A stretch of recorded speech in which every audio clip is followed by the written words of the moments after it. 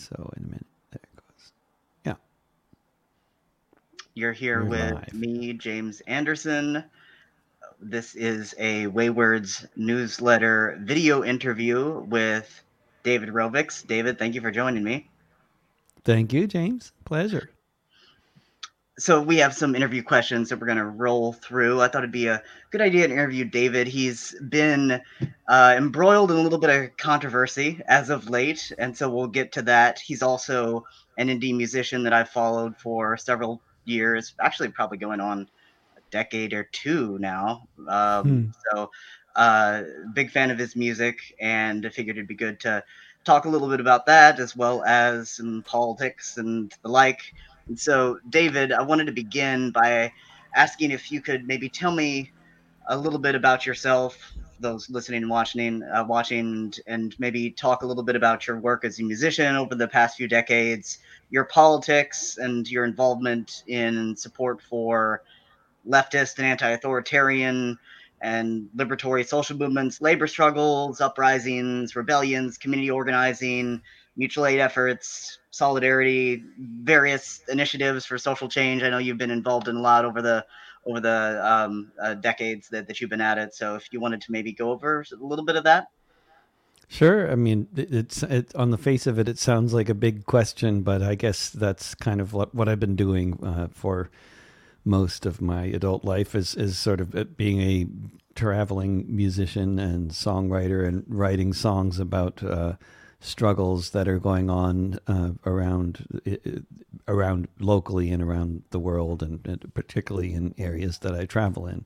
And so I've been involved with different social movements and lucky enough to be able to be involved with a lot of different social movements in a lot of different places in my role as a traveling performer, and in my role as a sort of movement cheerleader, which is basically what I'm, what the role I fulfill, and the role that many other people historically have fulfilled as well, including currently. I'm not the only one doing this kind of thing, but it's a very much a niche profession that doesn't have a category unto itself, I think. But there are various people involved with this kind of this kind of like movement musicians, or at least people who consider themselves movement musicians, or are sort of put to use as such on a regular basis.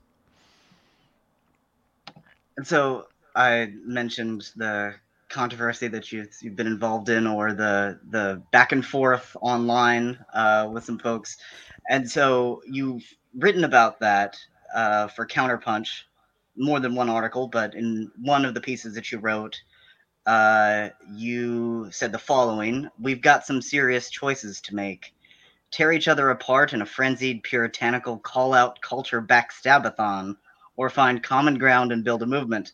The direction we're going now is down the toilet, as far as I can tell, from here amid the shit." And so I wonder if you could explain what exactly transpired in your life that prompted you to pen that piece, and why you see the frenzied puritanical call-out culture backstabathon as a real legit problem, and how are you holding up amid the shit? I'm doing all right, but the this tendency. I mean, I guess sort of backing up a bit, I would say Yeah. first of all that the tendency, the sort of backstabathon tendency, unfortunately, is not new. I mean, it goes back a long ways, and on what you might call in terms of what you might call the left, I would say it's certainly it's well documented that it goes back in much of the world, at least to the 1840s, and probably further back. Certainly Karl Marx was well known for a lot of back and forth personal attacks with other left leaders and thinkers of his day.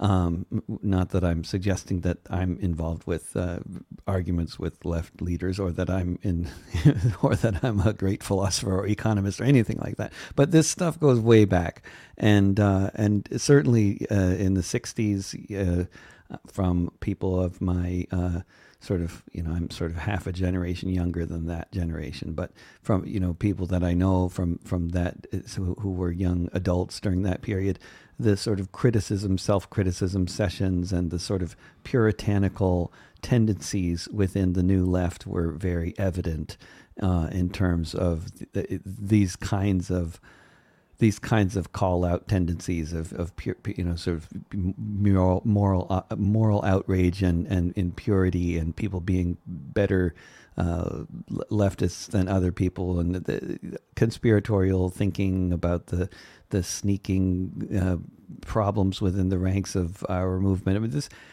kind of stuff. I mean, it goes way back. It's not new, but in my own personal reality, I would say, although my critics might disagree, but I would say it dates back for me to the Second Intifada in Palestine, and the first time I started writing any songs about the Palestinian situation, and that started me getting attacked as an anti-Semite. But my current batch of sort of anarcho-Puritan critics, they mostly anonymous Twitter accounts, but that are followers of a certain few sort of luminaries within this scene. They don't necessarily fall into the same category entirely as my critics from 22 years ago, but they mostly do, and they mostly are coming out of a sort of ideological orientation known in Germany as the anti-Germans or the anti-Deutsch, and it's a very convoluted way of looking at the world, so that you can sort of, they like the anti-Deutsch, they consider themselves to be communists, actually, unlike this crowd who seem to more orient as anarchists. But the anti-Deutsch consider themselves communists, and their main slogan is for communism, against anti-Semitism, against anti-Americanism. So that it's a mouthful, and it's a mouthful in German too, but they're basically, it's complicated, but these people came out of the left, but the way they orient is the worst thing that's ever happened to humanity is anti-Semitism, which of course as a German is a very understandable orientation, right? So you can see how this philosophy gets some traction in Germany in particular. But their orientation is the worst thing in the world is anti-Semitism. Germany is the root of all evil. And so we have to oppose German reunification, which they came around the time of the early 90s is when this political tendency came about, basically, is the way I would date it in terms of the anti-Germans. And they were against German reunification, and they were against German nationalism. And the way it basically, after a lot of schisms, the way it sort of morphed was they became a group that believed that you couldn't criticize anybody who was, you couldn't criticize Israel, and you could basically, they became a group that believed that basically Jews were beyond criticism, regardless of whether they were running apartheid states. It didn't matter, And then if it came to Jews or anybody else who was critical of an apartheid state, like say Israel, then me specifically, and then are then labeled an anti-Semite. But it's not necessarily for my opposition to Israeli policies. It's usually for specific words that they think that I, used in some context that proves that I'm some kind of an anti-Semite. So what they're basically doing is looking for anti-Semitism under every possible rock, And so, like, with the anti-Germans, if you talk about bankers, for example, that is veiled anti-Semitism, because apparently, as we all know, all the bankers are Jewish. And so if you're criticizing bankers, then you must be making some kind of veiled anti. Well, I mean, I grew up in New York, and I didn't even have any idea that all the bankers were Jewish. I had to go to Germany and learn from the anti-Germans about all the bankers being Jewish. I mean, I didn't even grow up with these anti-Semitic tropes. I grew up in a post-anti-Semitic society called the suburbs of New York. I mean, I'm not really familiar with anti-Semitism. I mean, my dad's Jewish. I grew up, among millions of Jews, literally, in the highest Jewish concentration area in the world, New York area. But, I didn't hear about these things. I didn't know capitalism and Jews had anything to do with each other. I learned all that stuff from anti-Semites later, but, and I'm learning this from my critics, because because these people they are finding anti-Semitism where it doesn't actually exist, which is like they're looking for it on the left in Germany, and now these people in Portland who come out of the same ideological tradition are looking for it on the left in the United States, and just like the anti-Germans used to do in the pre-social media era, the anarcho-puritans of Portland, whatever they want to call themselves, anarchists, so-called anti-fascists, and whatever they identify as, they're authoritarians is what they are. But they campaign against all kinds of people who happen, I think not coincidentally, to be critics of Israel, supporters of Julian Assange, critics of NATO expansionism. I mean, there's a pattern here to who they are going after in the name of anti-fascism. It's either a very, very confused bunch of people, or it's a bunch of undercover cops, or some combination thereof. And I don't know which. But if they're not cops, they're doing a good job for Mossad, so they might as well, be on the payroll. But if they're volunteers, then they're just extremely confused individuals. Unless they're actually right-wingers, pretending to be anti-fascists in order to destroy the left. But I have no idea what their motivations are, but they are doing a lot of destructive work on primarily Twitter, which is a platform that lends itself to disruption. I wonder if we could maybe unpack some of that convolutedness just a little bit, or I wanted Please feel free to ask you. So with the anti-German pushback against criticism of bankers, right? How did they react to a movement like Occupy Wall Street? It seems like there's, a not insignificant part of the left that levels those criticisms against, finance capital for good reasons. And do they just consider like everybody who is involved in Occupy anti-Semitic, or like what's their position there? Yeah, this is the kind of, it's the sort of thing that probably produces schisms within groups like the anti-German, tendency, and the anti-Germans, it's not an actual organized organization to my knowledge. It is now basically a tendency, a sort of a political tendency, but it may also be multiple organizations for all I know, but as far as I understand, it is at this point a political tendency, but it's I think a fringe one, but it's one that has more disproportionate influence, and that is exactly the sort of thing that they do is say like Occupy Wall Street to try to insert into the Occupy Wall Street conversation. Criticism of the banks is anti-Semitic. I think that they were on their sort of not in a good position to make that argument with Occupy Wall Street in particular because of its New York origins. So that hampered them a little bit, because they're very pro-American and pro-U.S. imperialism and somehow that's so weird. You would think that would alienate them from much of the left.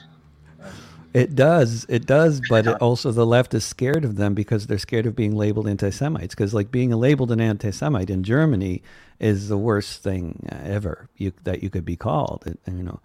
I don't know if there's anything worse anyway. And so people are afraid of these kinds of accusations, and Germans are generally very thoughtful people. It's a very, especially, I don't know what society used to be like, but certainly in the post-war era of the past 30 years that I'm familiar with German society, it's a very thoughtful place. And if people are being accused of, even vaguely, of possibly being anti-Semitic, there's going to be a lot of people thinking about that and not just dismissing such accusations. People take this kind of stuff very seriously. And so it's very disruptive when these kinds of accusations are being made, as they are constantly being made by the anti-Deutsch, against anybody who is anti-capitalist or involve the global justice movement, which is somehow, veiled, anti-Semitism, or the anti-war movement. The anti-war movement is accused of being anti-Israel, and then, of course, anybody who's involved with organizing against Israeli apartheid or, pro-Palestinian, well, they're obviously anti-Semites. So that's what they do, is they disrupt the left by making these kinds of accusations, much the same way as my critics today in Portland do in the United States. Right, and I want to get to the homegrown critics, although you mentioned that some of the ideological connections, but before turning there, I'm just curious how you got on the anti-German radar to begin with. Is it because you're a musician who plays overseas often and are outspoken on these issues, or what? Because you're based in Portland now, correct? And so not in Germany. Like, why is it they focused and honed in on you? Well, just because I tour a lot in Germany as well as a lot of other countries in Northern Europe, and so basically after the first Intifada started in 2000 in Palestine in September 2000, and I started writing songs about the struggle there, and I got a tour of Israel canceled. Then somehow or other I got on the radar in Germany, and it wasn't hard because there's certain people there looking for anybody who's writing songs that are against Israeli policies. So that was basically, as soon as I started doing that, I got on a various bunch of different radars. I got on the anti-Deutsches radar. I got on the sort of various elements within Israeli society, started sending me a lot of hate.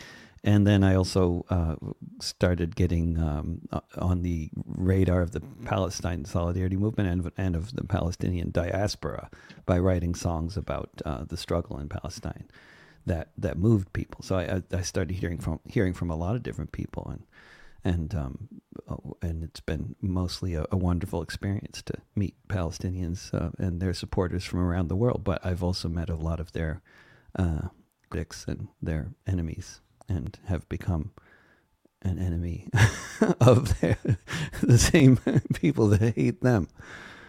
Although they package themselves differently depending on what they're doing and what society they're communicating in. I don't know who these people are or who they work for, what they're really doing. But. So in your counterpunch piece, you mentioned that there are people you wouldn't bother trying to denounce because they're not running any countries or bombing civilians, and that you're much more interested in ending imperialism, which is, as you pointed out, your critics seemed less concerned with. But you're more interested in ending imperialism than in condemning some dude who wrote a fucking book that hardly anyone has read. And so could you contextualize that a little bit for us and elaborate on the importance of political priorities, which seems to be the assumption that's baked in there? Yeah, I think that what has become of certain sectors of the left, particularly the online left, particularly the English language online left, has become a culture of denouncing people for their transgressions, and calling that activism of some kind. And this is a problem of I think not seeing not keeping your eyes on the prize. People need to have an orientation around what kind of society we're trying to build and how we're trying to build that, and what are the obstacles in our way. And if those obstacles in our way are other leftists that we need to denounce for their perceived transgressions or impurities or thought crimes, then we got a big problem. And this whole sort of orientation around people, not saying anything that you disagree with, because by doing so you're creating an unsafe space, and all this kind of gibberish that gets thrown away is just thrown around. It has nothing to do with what the kind of real, honest conversations and that we need to be having in this society, which are going to be creating a lot of unsafe spaces. So people need, safe spaces to try to create a livable society in. I'm afraid they're going to have to, hide somewhere, because it's not going to be safe, and it's. This is not the way forward. This kind of safe space activism. The way forward is going to be a lot harder than that. We don't need to be forming safe spaces that we are. We need to be creating a society that's safe for everybody. And this is the kind of work that needs to be done involves building bridges, not calling people out for transgressions. And people who spend all their time calling other leftists out for transgressions are doing us all a disservice. And you can see on the Twitter accounts of the people who spend much of their time attacking people like me that all they do is attack other people on the left, mostly. Occasionally they'll go after liberals like the mayor of Portland, but otherwise they're mostly attacking left-wingers for our various transgressions. And, they think that's some kind of activism. It's not. And one of your perceived transgressions had to do with reading and discussing a book. Could you just briefly sure. mention that? I'm an anti-Semite because I associate with people that are accused of being anti-Semites. So if you interview somebody who is considered to be by somebody to be an anti-Semite, then that makes you an anti-Semite, So that's my transgression is basically being a friend of Gilad Atzmann's, of interviewing him a couple times, playing a gig with him. He's a brilliant musician, and liking his book, The Wandering Who. Because if you like that book, then you're an anti-Semite. Because apparently, I can't figure out why, but apparently I'm too stupid to understand why that book is anti-Semitic. Because despite my fairly vast knowledge of Jewish history and identity and European history, I'm missing some crucial bits that, if I knew better, I would understand how this book is anti-Semitic. But, having read the book and having read various histories of the Jews and having read quite a bit of European history and having grown up among millions of Jews, apparently I'm still unqualified to say that the book was interesting. And, thinking the book was interesting makes me an anti-Semite. And then my other transgression was interviewing Matthew Heimbach, who is a former white nationalist who people say is still a white nationalist, and therefore for me to talk to a white nationalist makes me a white nationalist. And I would argue that actually it's very important to interview white nationalists because they fucking run the country.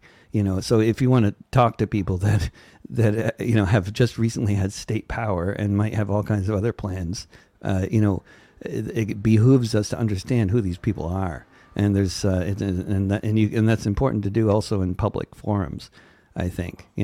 But the fact of the matter remains that I have never interviewed a white nationalist. I interviewed a former white nationalist who people say is still a white nationalist. So, and that makes me one too. Also, it makes me a suspect for being too stupid to understand that the guy is still a white nationalist, because for all my continual correspondence with him, I can't seem to understand why people say he's still a white nationalist, so that makes me a white nationalist, or just plain, really dumb or something.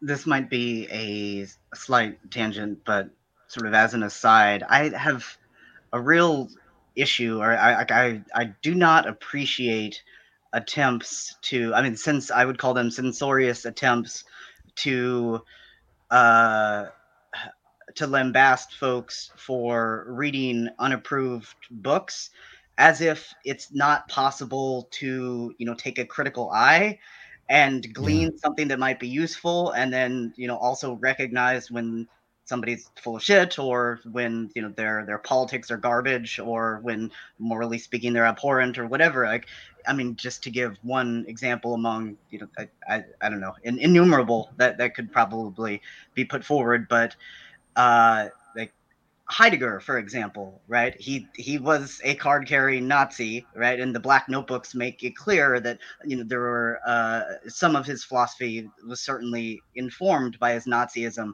but yet students, Hannah Arendt learned quite a bit from Heidegger. Marcuse definitely broke from him earlier than Arendt, but popularized Heideggerian Marxism, right? Like, he still had an influence on him, but not the Nazi part. Like that's a possible thing, right? Yeah, People absolutely. are capable of that. Like I think Yeah, sometimes, I don't know, like nuance just gets totally lost, and as does recognition of the human faculty for discernment. And so I don't know if absolutely. and art, that happens a lot in art too now, and I guess with the rise of what you referred to as cancel culture, that's becoming an issue. I wondered if you had any thoughts on that too, especially from the artist's perspective. Yeah, I mean, this is basically what we're talking about in terms of these kinds of campaigns. So the thing is that because I have made these transgressions of talking to the wrong people and refusing to abjectly, apologize about it enough, and recognize the rightness of my critics in their views on Gilad Atzmon and Matthew Heimbach. So that makes me, persona non grata, and that makes me someone who should be canceled. And so these people, and I'm not casting, accusations without any merit. I have vast public documentation of this, including lots, 200 megabytes worth of screenshots in case they want to delete their Twitter accounts. They can all feel free to.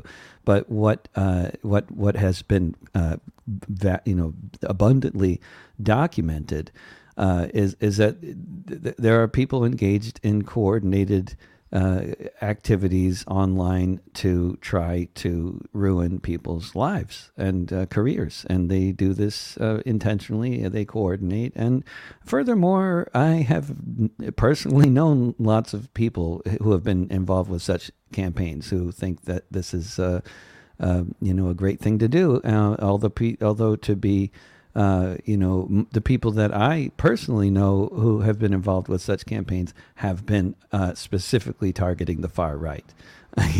So, and they've been doing exactly the kind of stuff that these people are doing to me.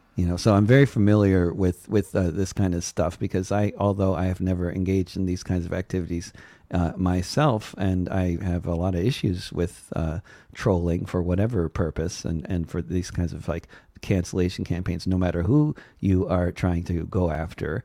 I think it's especially abhorrent when you are somebody claiming to be a leftist, conducting a cancellation campaign against another leftist. But I think it's basically a bad tactic generally.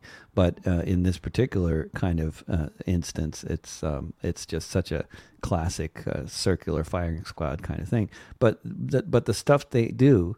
They do to a lot of different people. A lot of different people have had these continue to have these kinds of experiences, often, involving the same little troll farm that attacks me. But, there's lots of other people who join in these kinds of campaigns, which is why these campaigns can be so powerful and why Twitter is such a good platform for these campaigns, because you can have such influence by just, you can have 14 followers on Twitter, but if you tag people and you know how to use the platform, you can make a lot of noise. And and they're good at it. And then once they got a bunch of people saying, "Oh, this guy said this and he's really dumb, and how could anybody say that?" And anybody who says that and is an anti-Semite, people see that and they're like, "Oh yeah, yeah, that makes sense," and then they agree, without having any idea of the background or whether this statement is really true or not. There's certain people out there who want to believe that that there is this phenomenon of artists and intellectuals and other folks just like selling out and going to the dark side. This kind of thing doesn't really actually happen much, as far as I know. Usually if somebody's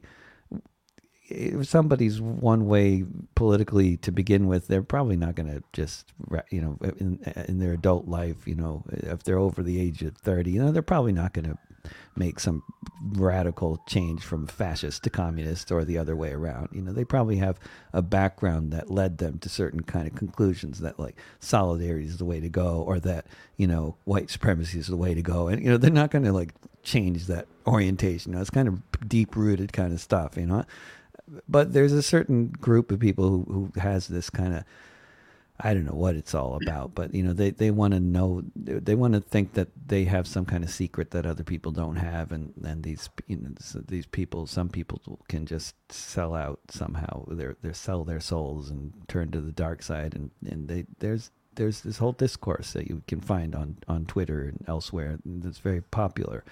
That like, oh, that person, he used to be left wing, but now he's fash. Like, well, okay, really? You say so I guess it must be true.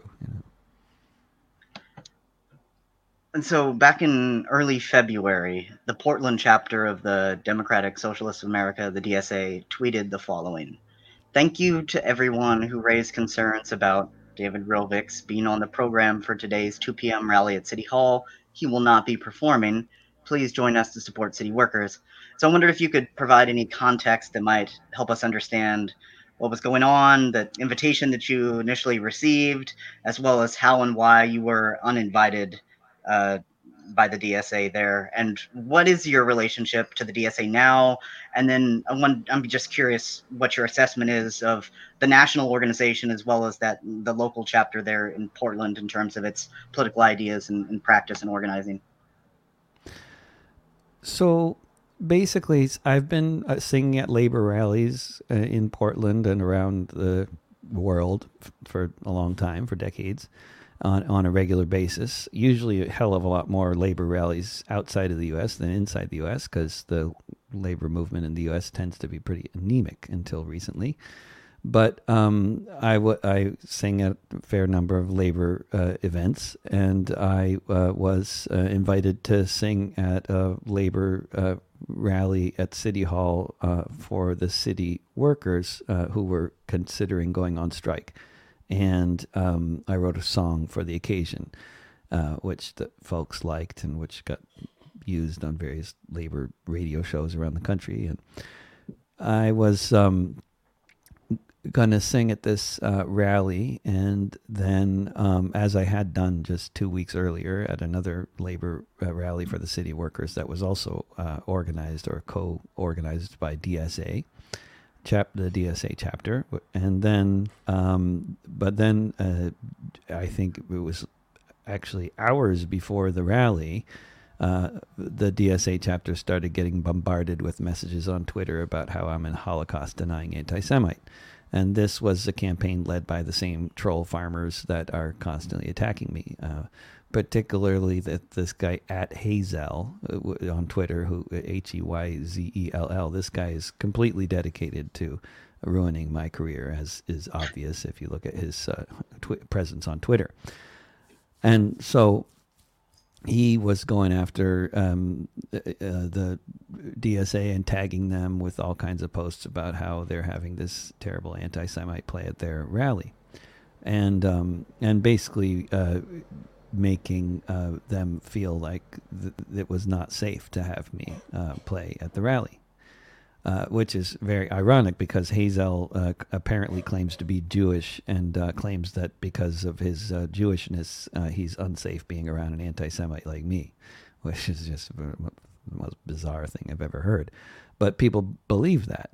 kind of nonsense, because they believe this, like, you have to believe the victim. It's this insanity of this sort of believe the victim idea taken to the most ridiculous extreme you can imagine, which is of course, and self-identified victim oftentimes, right? Not that's even objectively victimized, and actually not in most cases.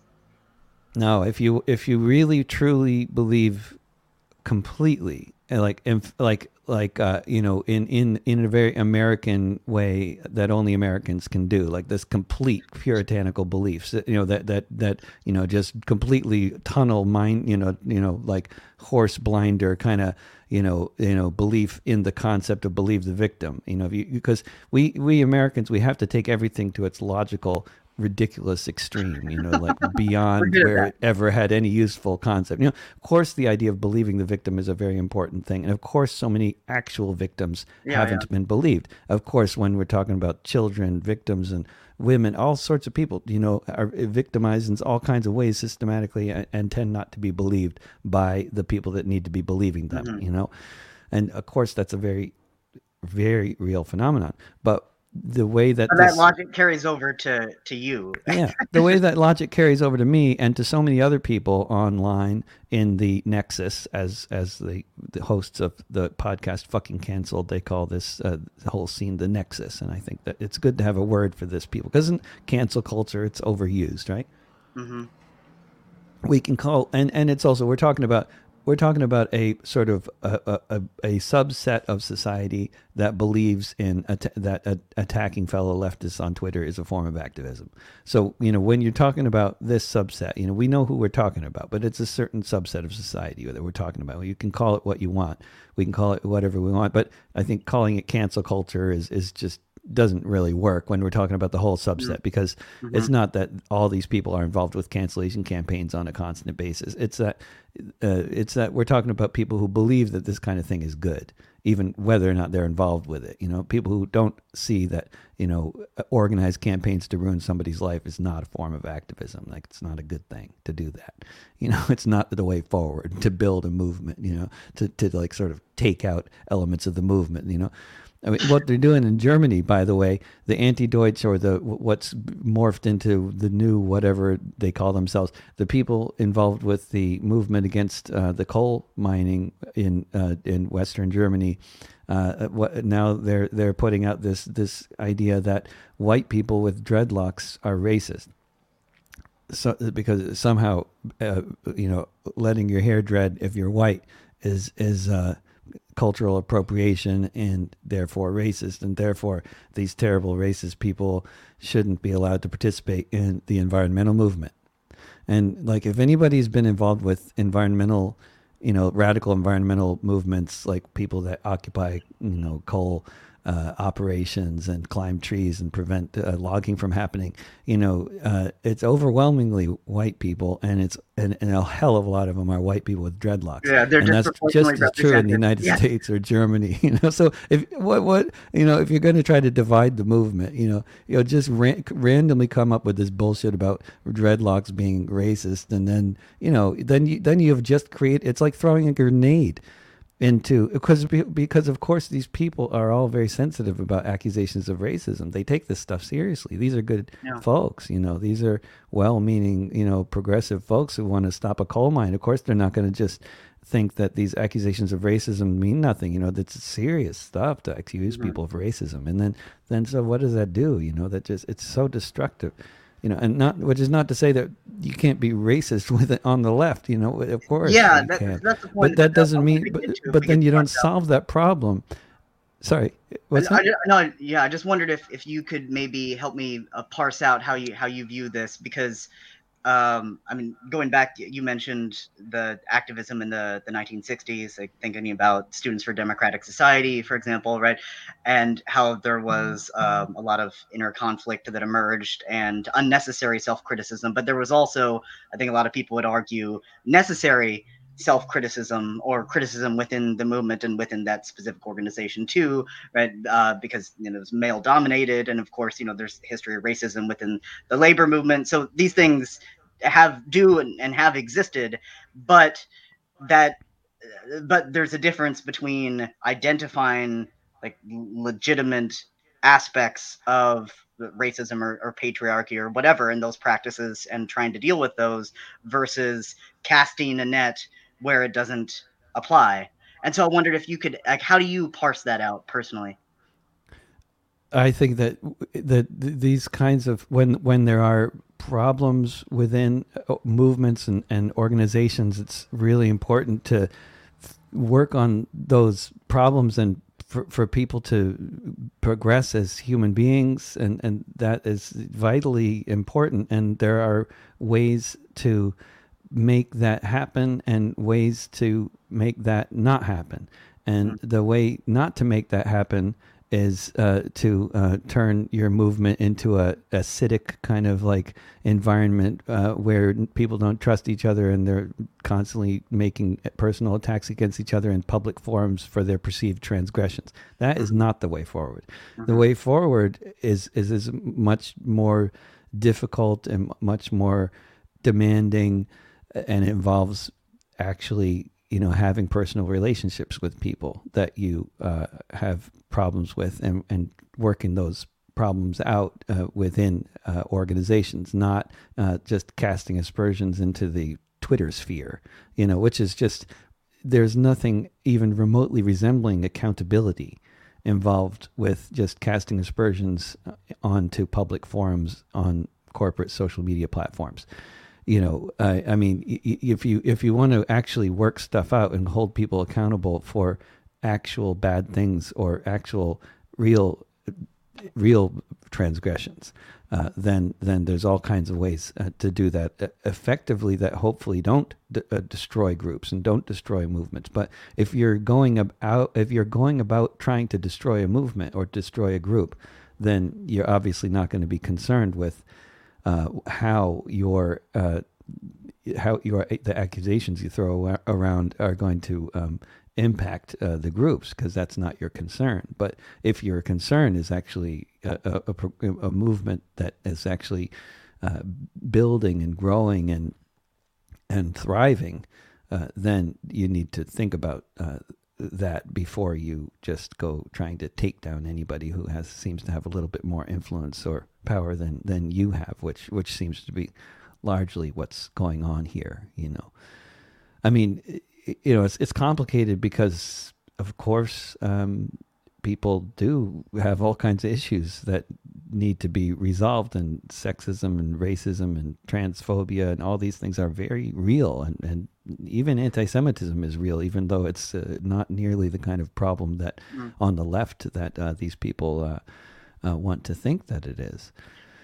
Do you think that, because I mean, there's arguably been a resurgence in fascist sensibilities or proto-fascist sensibilities, if you'd rather, right? And so I wondered if you think anti-Semitism has been growing in the U.S. as of late, even if it's still relatively marginal, and if that maybe accounts for some of the popularity of the luminaries who have championed the David Rovich's criticism, or how do you see that? I mean, there's all kinds of weird people out there, including far-right anti-Semites. But so, I mean, just to be clear, the point that I tend to be making with my wingnut attackers is that anti-Semitism on the left is not the kind of problem that they think it is. In fact, it's not a problem at all, really. On the left. On the left, specifically. But whether anti-Semitism is growing or not, I don't know. But definitely the far right is growing. And the far right, I think today has a lot of different characteristics than the far right used to have. And my impression generally is for many people in the far right, at least in the sort of Trump camp of the far right, Jews are not the problem. I don't think Trump thinks Jews are the problem, but he has other enemies, like China. And but fascism is a flexible kind of thing because it's an Yeah. opportunistic phenomenon in the first place. National Socialism, which is what fascism is, and what the Germans always, the German fascists always wanted to be called National Socialists. They often eschewed the term Nazis, preferring National Socialism because they really wanted to emphasize that what they were advocating was a variety of socialism, and they wanted to put that out there because socialism was very popular, and they knew socialism was very popular. But the nationalism was also potentially something that was popular, and so they could throw the nationalism in with the socialism. But you can do that in all kinds of different ways. It doesn't need to be something where your scapegoat is a particular group. You don't have to always scapegoat the Jews. That's just something that Europeans have been doing for the past 1,000 years. You don't have to do that. You can scapegoat blacks too. That's a much more American thing to do, is to Immigrants, scapegoat, refugees. black and brown people, immigrants, refugees. Yeah, that's who we scapegoat in the United States. We don't really do the Jewish thing so much anymore. I was just thinking, the demonstrations in Charlottesville, there certainly seemed to be elements of anti-Semitism present there that were Trumpist in nature, but I don't know how much that accounts for that movement overall, if you want to call it that. I think, those guys, the far right exists, and it certainly showed some, it had a demonstration that, how many people did they have there in Charlottesville? 1,500 or something? I wasn't there, but I think, the far right has demonstrations in Germany that are 3 or 4 times bigger than that Charlottesville demo every few months. And, the far right, I would say, in the United States is really not very well organized compared to a lot of other countries. But when we're talking about the real serious, the sort of Nazi far right, the anti-Semitic, and the ones who hate everybody, those, but when we're talking about really well organized, but the extreme, the right is well organized, but I would differentiate between. Yeah, I would say there is a distinction, and it may be a fraying one. It may be a hard one to define, but I think there's a distinction between these groups, like the National Socialist Movement, groups like that, and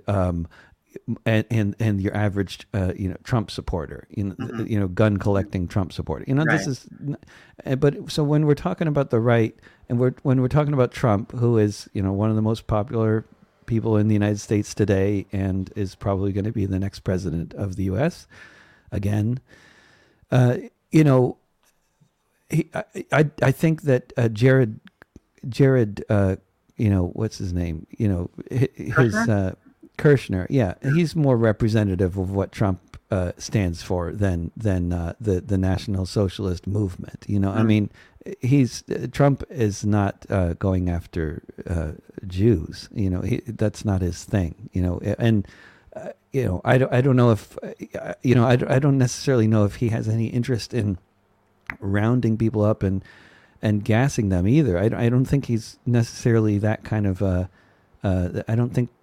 I could be wrong. I just don't think that that's necessarily Trump's plan. I don't think that's his thing. I think that the popularity of the right, and here again, I would really distinguish between the right and the far right, but the popularity of the right, not counting the maybe like less than 1% fringe of real Nazis.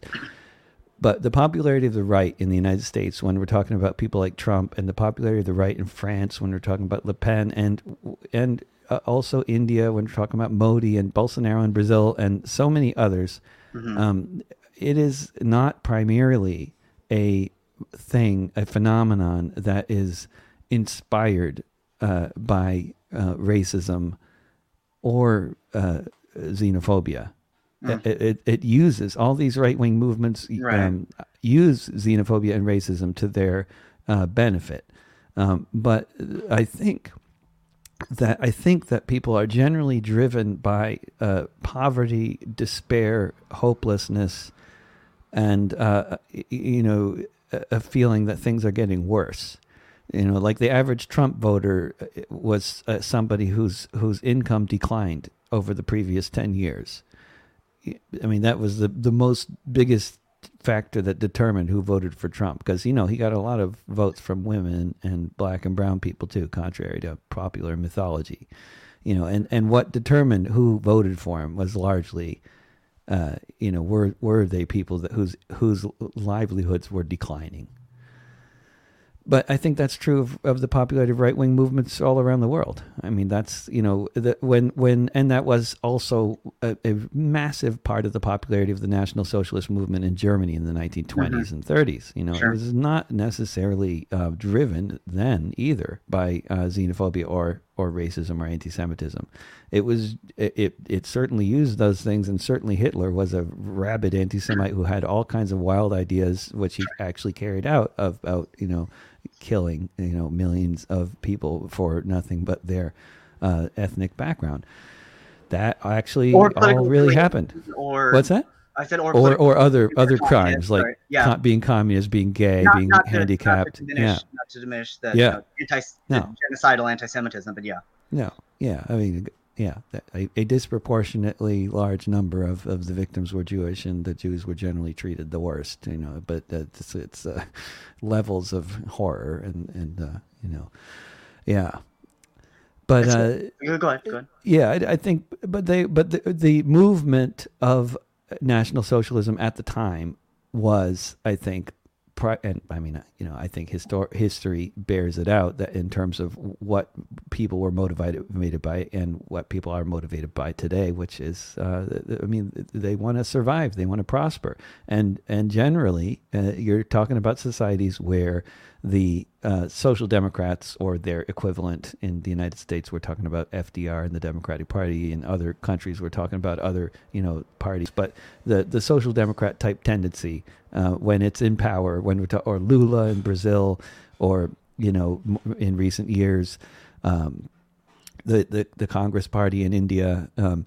When the Social Democrats, when they don't serve the interests of the working class, when they consistently fail to serve the interests of the working class, when the working class, the majority in every society, any society, the working class is the majority. When the working class, when their livelihood continually declines under the administration of these Social Democrats, ultimately people get fed up with it, and no matter how many times they're told, nobody's going to represent your class interests better than Social Democrats, they're like, well, fuck it, they're not doing a good job here. So, if they have the option of voting for a further left party, like say in Denmark today, where Enhedslisten is now, the Unity List is now the third biggest party. I mean, they'll vote for left-wing parties. But if the left-wing parties don't seem to be viable, there's a lot of people who, for whatever reason, and I know many of us on the left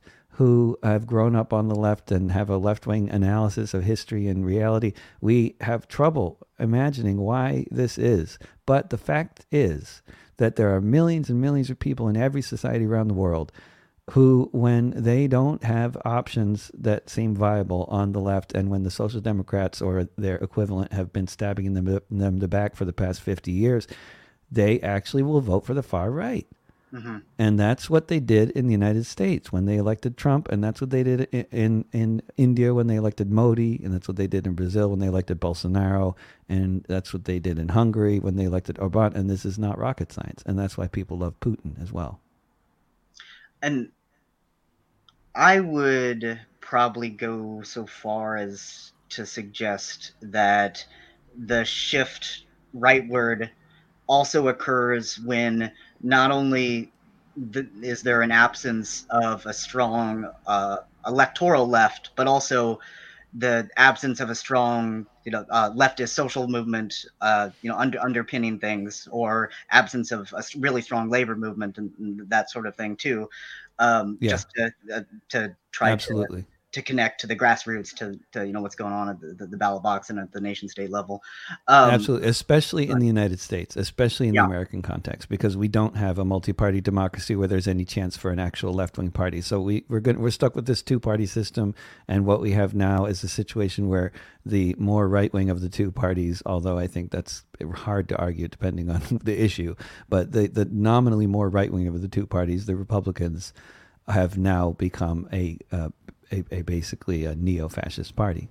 And do you think some of the tendencies that we've been talking about on from within the left are also contribute to that rightward shift, to that great moving rightwardness in the U.S. that is, the censorious anti, libertarian tendencies, which really, like, I would say, are in stark contrast to the strong tradition of anarchistic libertarianism on the left. But there's been an interesting shift in ideological positionality, or however you want to refer to it. Yeah. And so I wondered, do you think that is contributing or has contributed to the appeal of the right?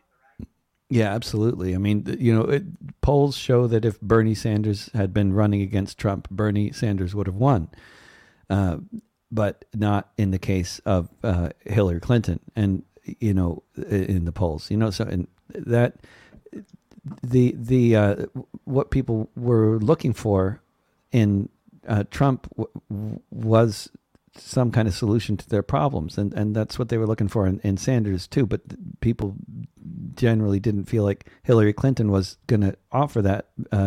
To take the example of the 2016 election, because many people saw her as representing the interests of the elite, and somehow saw Trump as somehow less elitist, which is amazing, but true anyway. That a lot of people somehow viewed him as more of an outsider, despite his $1 billion and whatever. But yeah, I think it's the same kind of phenomenon is happening with the rise or the growth, to some extent, wherever it's growing, of the Republican Party. Is a lot of people, and of course you can see how it's growing in Rust Belt areas that used to be reliable places that people would vote Democrat, and people are increasingly not trusting that the Democrats are going to deliver anything, and so they're in desperation looking to the other option, which was inconceivable for decades and decades. And the elements of the cultural authoritarianism that's become more prominent on the left seems to be exacerbating all of that. And so we have a few more libertarian questions. What's that? Go ahead, David. The libertarian tendency that people have is less and less being nourished by the Democrats or the left, which more and more is perceived, I think, rightly in many as far as subsets of the left goes, as authoritarian and intolerant. So we have a few more questions to get through. I want to be mindful of your time, though. Are you doing okay? Oh, I'm good. Yeah, no problem. Okay, great. And I thought of one that I did not think of when I was coming up with the list of questions. You had mentioned corporate social media platforms in passing about, I don't know, 20 minutes ago now, but I made a note of it because I know you've written about the problem presented by something like a Spotify, for example, and I wondered if you could just, because I'm very interested in media studies and that sort of thing, so I wondered if you could maybe briefly talk about the problem of corporate media platforms, especially from an artist's perspective. Well, I think, in terms of communication, and I think that the platforms are all really problematic in all kinds of different ways. Like, Twitter is so easy; it really facilitates trolling very much, and the algorithms of Facebook really encourage people to argue with each other and encourage people to see only the most emotionally charged posts, and they have no idea that this is the case, and many people still think that their feeds are chronological, but they're not, and they haven't been for a long time. And on YouTube, their algorithms continually feed people disinformation, and all this is very obvious to anybody that that is studying these platforms, but less obvious to people who are just casual users of these platforms. So I think the debate often becomes this fake debate of one about like censorship versus free speech, which is, I mean, maybe an important debate in itself, but it's sort of like covering for the real sort of problem underneath all that, which is the algorithms and how they feed how they basically warp debate, so they and this how the social media platforms function, which is not to encourage real communication, but to encourage people to be addicted to their platforms, which is not the same thing. But then, from as far as artists, from there's a lot of different ways to approach the question of social media and from the perspective of the artist. But one is that when Facebook introduced their algorithm-based feed rather than the chronological feed, I have no idea how many people were devastated financially by that. But there were so many artists who had basically given up on their email lists because everybody was on Facebook and the feed was chronological, and you basically, if you had thousands of followers, you got a lot of people seeing your posts, and it worked pretty well, kind of like an email list. But then they changed that, overnight, and suddenly, the feed was no longer set up that way. Suddenly, all your thousands of followers were not going to see anything you post unless you posted the right kind of baby pictures or wedding pictures or, video of your cat or whatever, stuff that had nothing to do with what you were trying to actually promote, which in my case, or in the case of many other artists, was their careers. And their gigs, which was why people were following us on those platforms on Facebook in the first place, was to keep track of that kind of stuff, to see where we're playing and that kind of stuff. And and then Facebook just took that away as they can, just overnight, because they, we don't control anything, So the corporate social media platforms taking over our means of communication has been absolutely devastating for society. And devastating for the left and devastating for artists, for sure. But then other things like music streaming, free music streaming platforms like Spotify, they've also been completely devastating for artists. And I would really... Could you explain why that is? Well, basically, it's a bit complicated, because I would say that the problem has not specifically been free downloads, or has not been artists having the ability to offer their music for free. That is a fine thing, or at least it can be. And certainly I made it work fine for me for a long time. But then Spotify came along, and that was fine when they had a paid service. But then they started their free service. And of course, as you might imagine, they didn't consult artists before they did this. They just started giving away all the world's music for free in exchange for people having to put up with the occasional advertisement. And, basically, people went for that naturally, as they would. And the reason Spotify was able to do that, to offer the free tier in 2013, was because they had just made an agreement with the big three record labels, which involves the labels taking the vast majority of profits of streaming royalties, leaving the independent artists with the remainder of it. So which is a totally unfair arrangement that really screws independent artists even more than we were being screwed before Spotify started working with the big three labels. But that was that when they started their free tier and got the deal with the three labels, and people could get all the music they wanted, all the pop music they wanted for free, without having to pirate anything. Then that just changed the whole tide. So then people just started throwing out their sweet CD players, understandably, and so then suddenly, basically, for millions of musicians around the world, our income was cut in half, basically overnight, because for millions of independent musicians around the world, merch sales used to be about half of your income. And, music piracy, as they called it, free, illegal downloads, they affected the pop musicians and Hollywood, in a big way, for sure.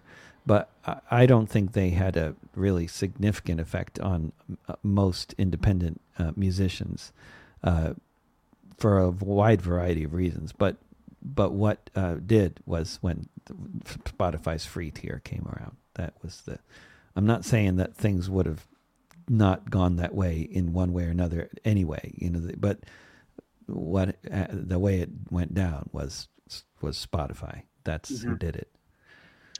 And I think, in that woman, I can't, what's her name? The book, The Rise of Disaster no, not Naomi Klein. No, the surveillance capitalism, the rise of surveillance capitalism.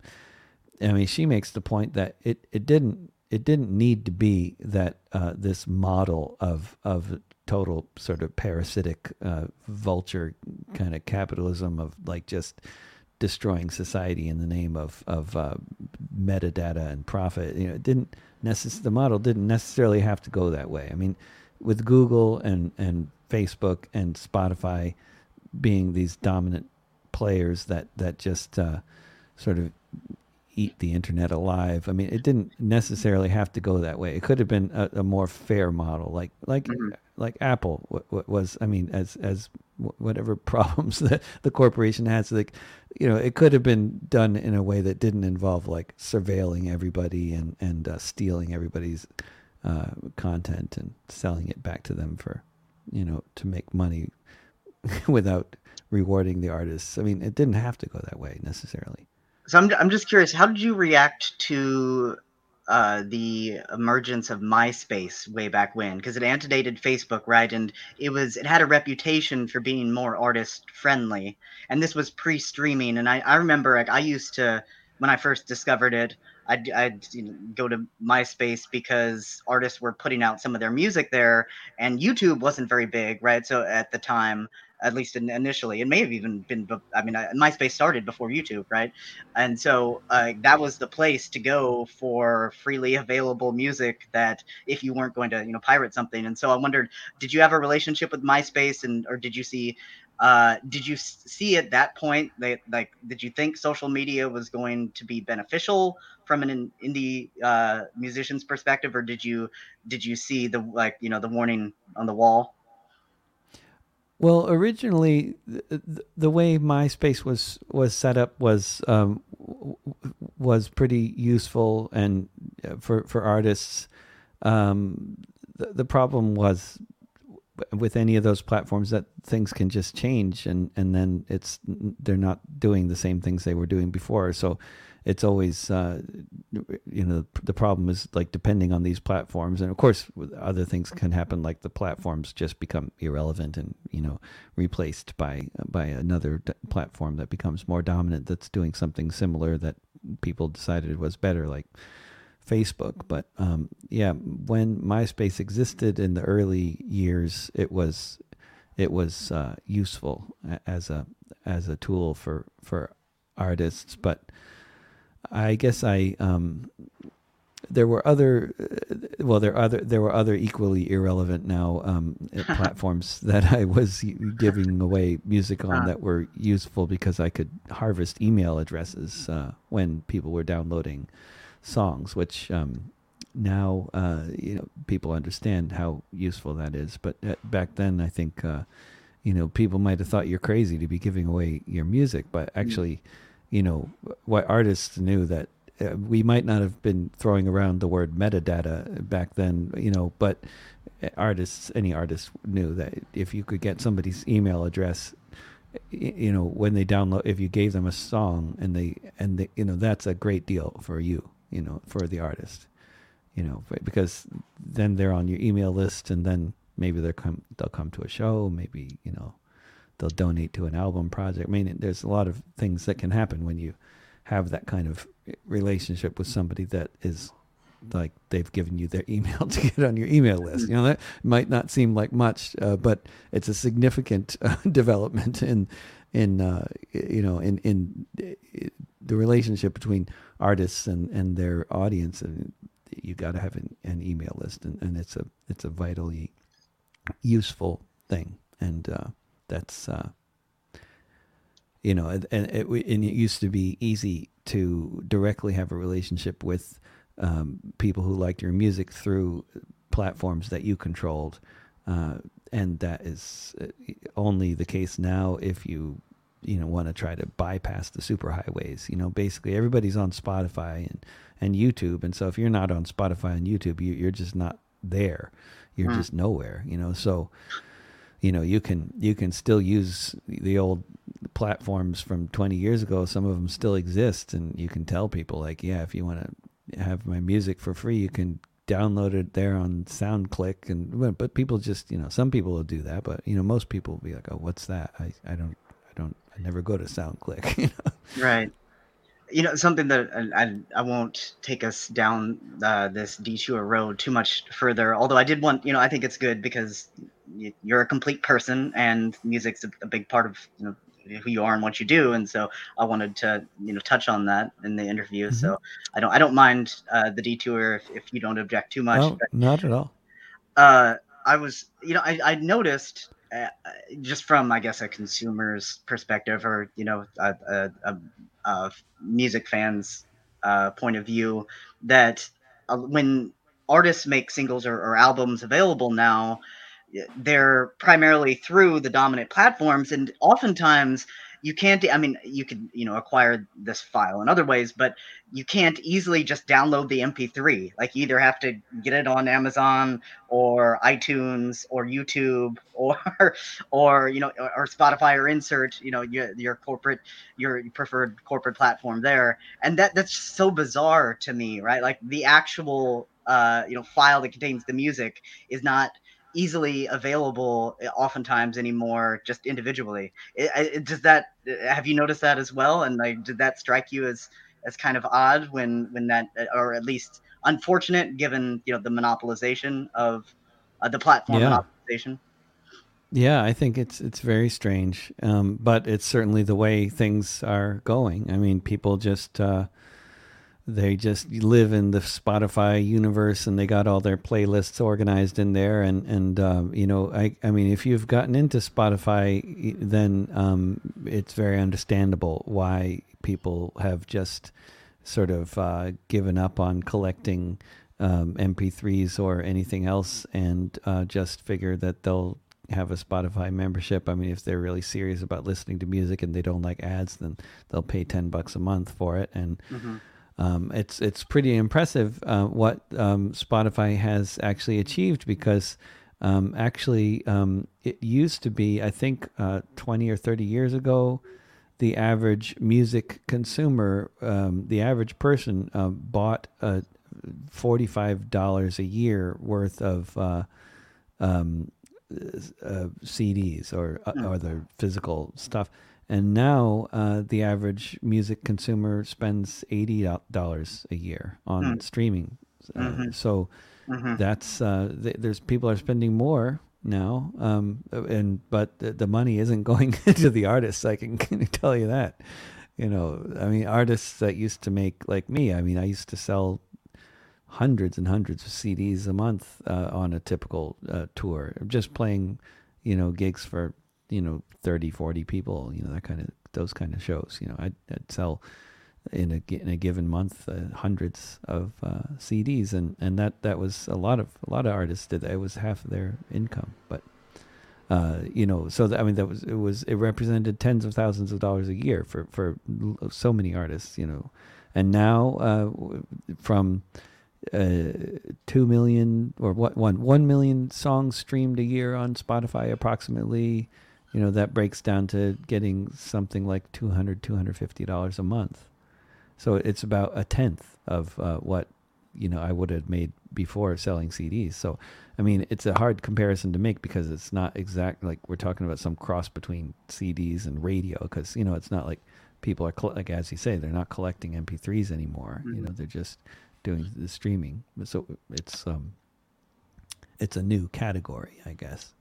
It's not quite radio, but it's not quite collecting music either. It's it's its own thing. But so to bring us back, and maybe this will be a segue that can do it, because I made another comment as you were talking, and when I first asked about the social media, you'd mentioned you didn't use this term, but this is the term that came to mind, the emotionally potent oversimplifications. I think that's like it's a I don't think Noam Chomsky coined it, but he certainly popularized it in relation to conventional mass media primarily, and the conditions of concision and other institutional and ideological filters that produce certain types of news, including the sensationalist variety and whatever you can fit into that short little time slot, or the headline, or whatever.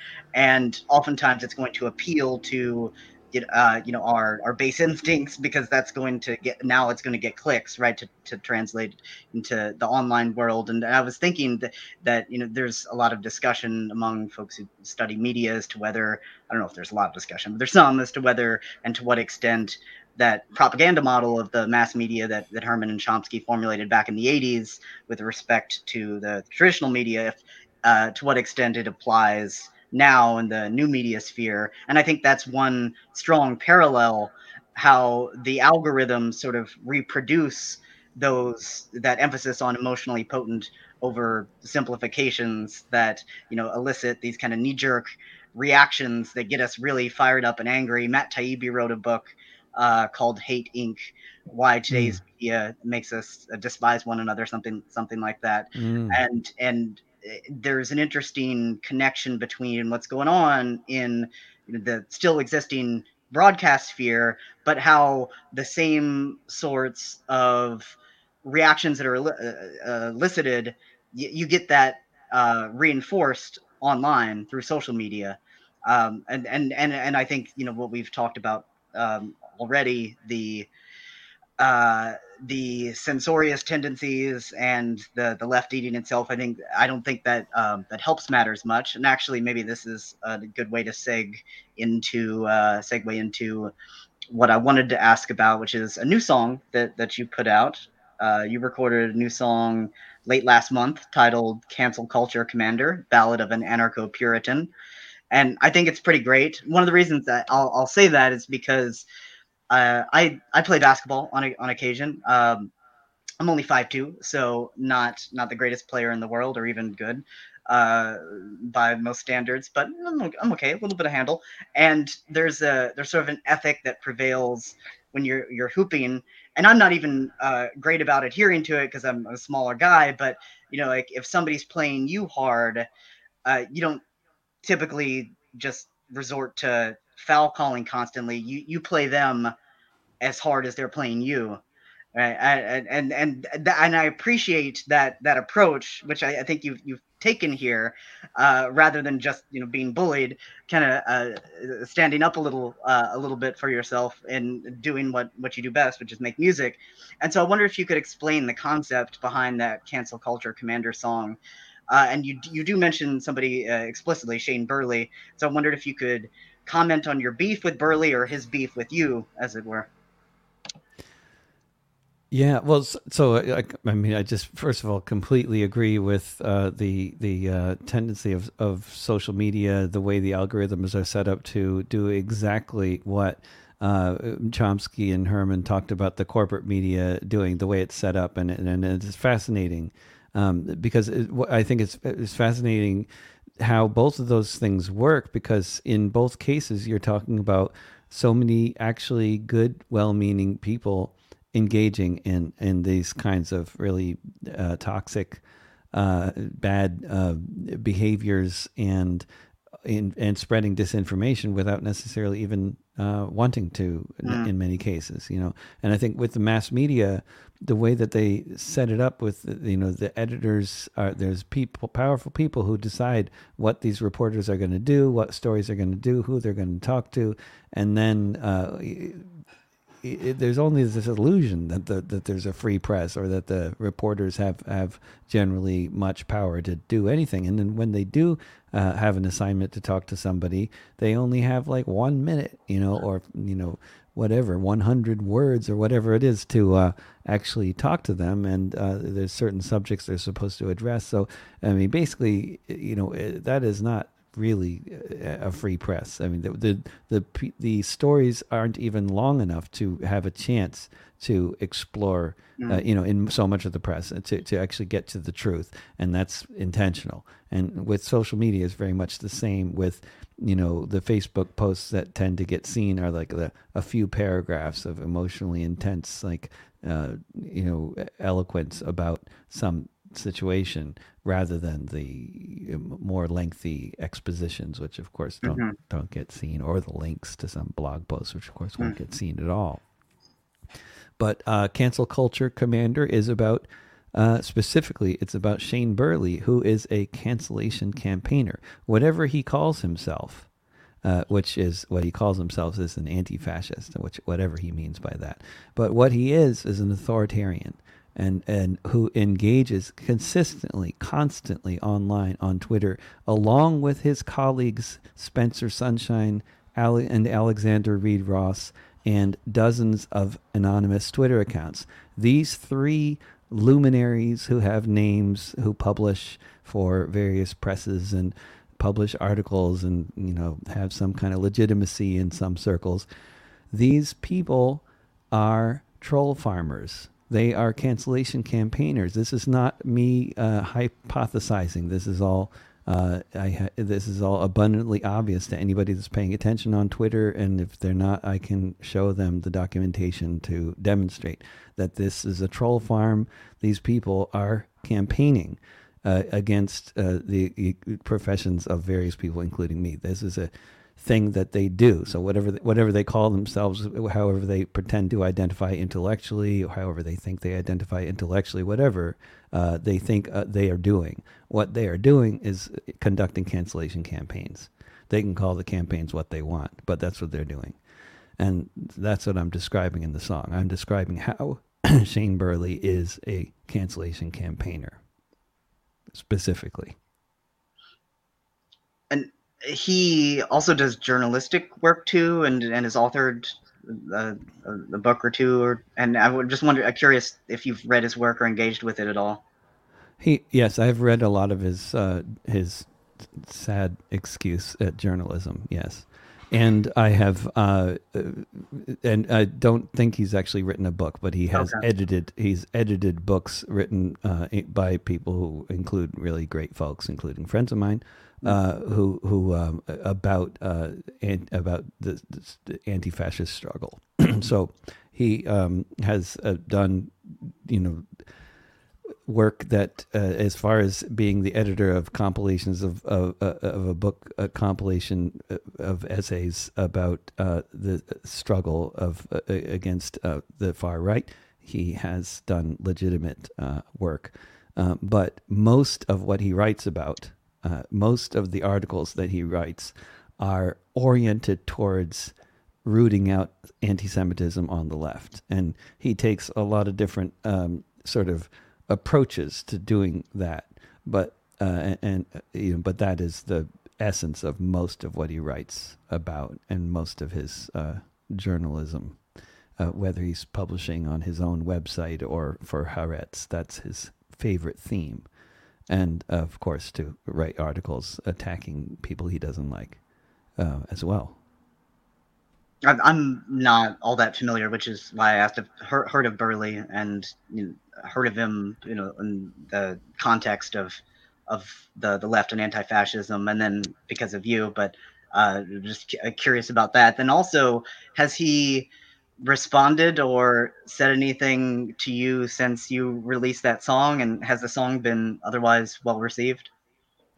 Yeah, it's been well received. But he he most recently, on April 24th, he published a many thousands of word piece condemning me and Gilad Atzmon, who I'm apparently, it's all about me and Gilad, which of course everything about Gilad applies to me because since I supposedly support Gilad, and then he can condemn me for anything he can condemn Gilad for. So it's basically a very confused, strange, very long piece that he published in It's Going Down and in the Anarchist Federation website and various other places, with a significant following, for those folks who are into those those corners of the left.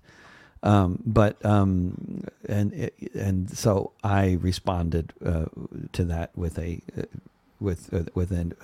article that was quoting the relevant parts of his accusations towards me and refuting them, and also I wrote that song. But I haven't heard of any response from Shane about my response to his article or his response to the song. But I'm sure there will be responses forthcoming. And the article that you wrote, where's that available? Oh, on my blog at basically davidrovics.com/thisweek. It's also in podcast form, and if people would rather listen to it, because it's very long. So in podcast form, it still takes a half an hour, but it's yeah. So the parenthetical title of that Cancel Culture Commander song was Ballad of an Anarcho-Puritan, and you've used the term anarcho-Puritan, anarcho-Puritanism in this interview already. And so I wondered if you could offer a working definition of sorts of anarcho-Puritanism for our listeners. And then I'm wondering if you see that anarcho-Puritanism, like how it operates within the anarchist tradition and within the current cultural milieu, and if you see the puritanical strand at odds with the politics and values that anarchism has historically been associated with, because that's how it sort of appears to me, right? Like the libertarian facets of anarchism and the non-punitive forms and practices of justice and problem solving and the anti-authoritarianism that anarchism has long been about. That seems like the puritanical tendency seems to be very much at odds with that. So is that how you see it, and why? How does that work? Like how is that a thing? Yeah. It's very complex, but I think that basically, yeah, I would say, I mean, there's among the anarchist movement around the world and the left more broadly around the world, there's been lots of different tendencies and lots of heated arguments and lots of even worse conflicts between different factions. And so I mean it's not a new thing.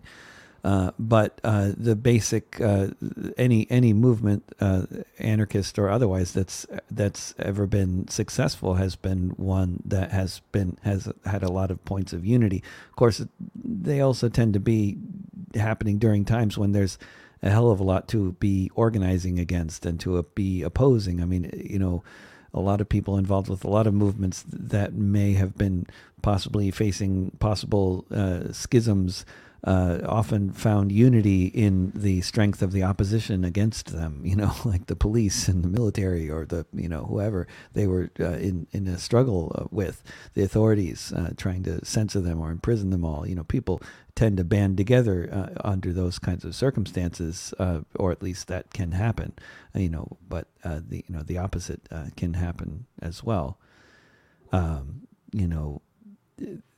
But it is not a libertarian tendency. It's an authoritarian tendency, absolutely. And of course, the left has a lot of history of authoritarian tendencies within it. So but definitely the tendency that we're talking about of anarcho-Puritanism, as I like to call it, is an authoritarian tendency, and Puritanism is an authoritarian religion. It is a completely intolerant authoritarian form of religion, was what Puritanism was all about. And, it's not exceptional in that way. Lots of other sects, Christian sects, have been extremely intolerant, to say the least. But there wasn't a Catholic church in Rhode Island for like 200 years. Not for the lack of Catholics. But for it was death sentence to be a Catholic or a Quaker or an Indian. The Puritan rule was a horrible, horrible thing. And this is the kind of intolerance that I think is that we're looking at with these kinds of people who have absolutely no capacity to reason in any kind of in any kind of conventional sense. They just cast aspersions, and they have their completely rigid belief system, which doesn't allow them to let in any sunlight at all. So they are.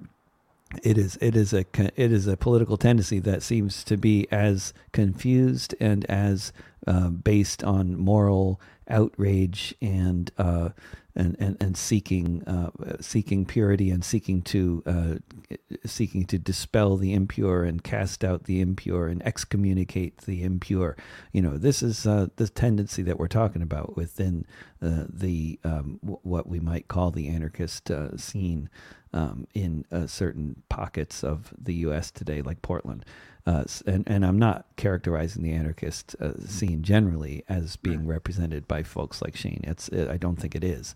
But their tendency is louder than it would than it might.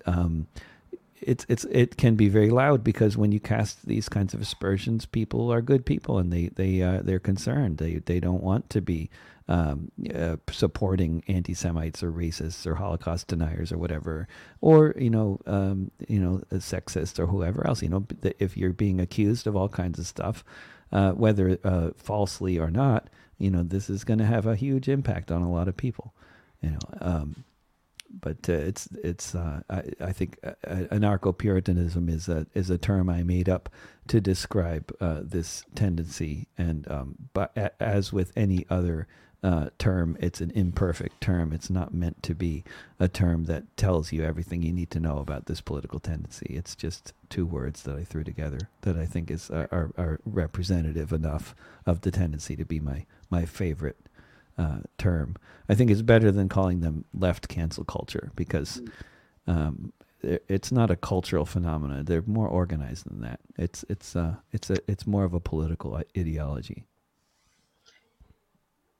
Does anarcho-Puritanism have reach beyond anarchist circles?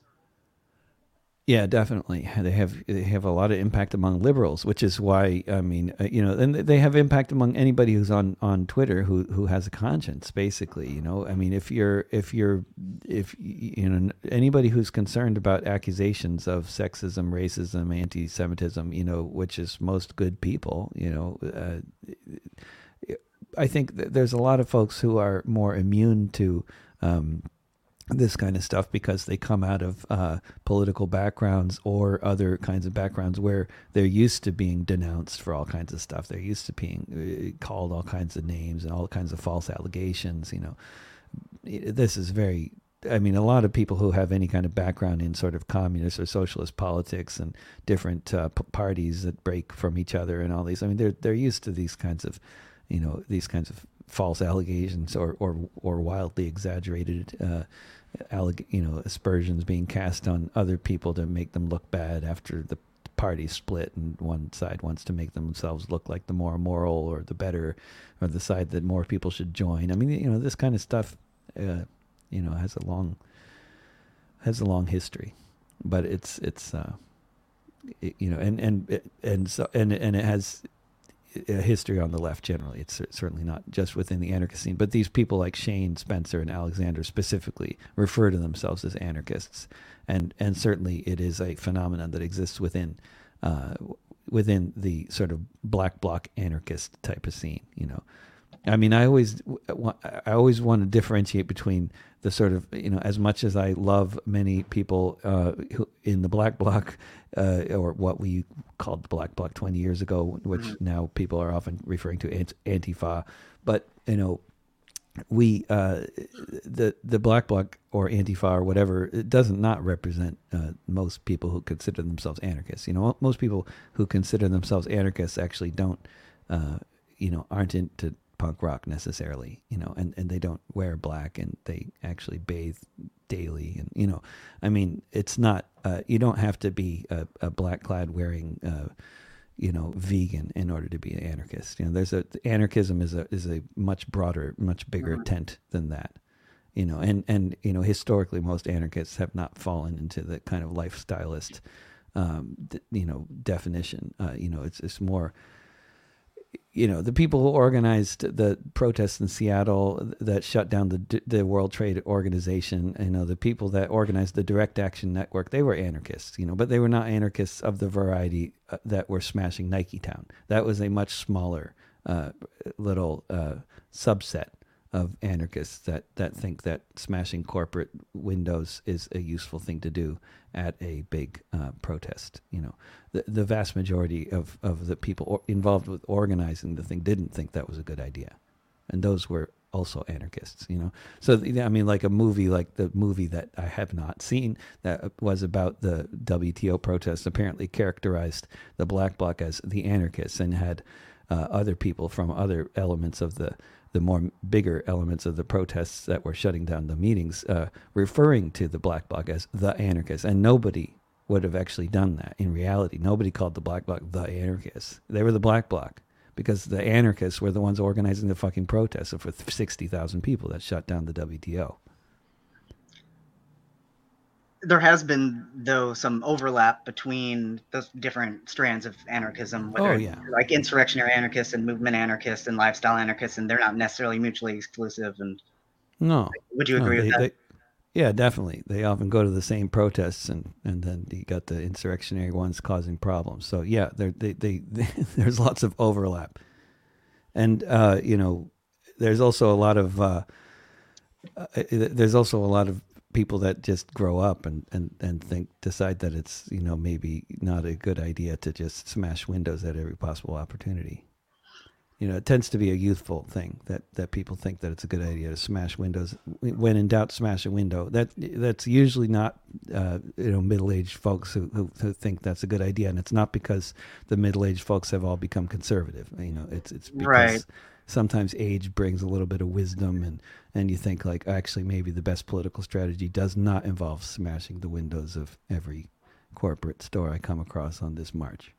I don't usually think that's the optimal political strategy either, although I'll acknowledge some sympathies to certain insurrectionary and anarchist sensibilities and some practices. And just to, I think, maybe be fair, right? If we're thinking historically, like the Birmingham riot, right? Like that was a major driver of civil rights legislation and change in the country, and also the burning down of the 7-Eleven, in Ferguson. Like I'm from Southern Illinois, so I was there in St. Louis and Ferguson and covered a little bit of it for Toward Freedom when Ben Dangle was editor in chief there.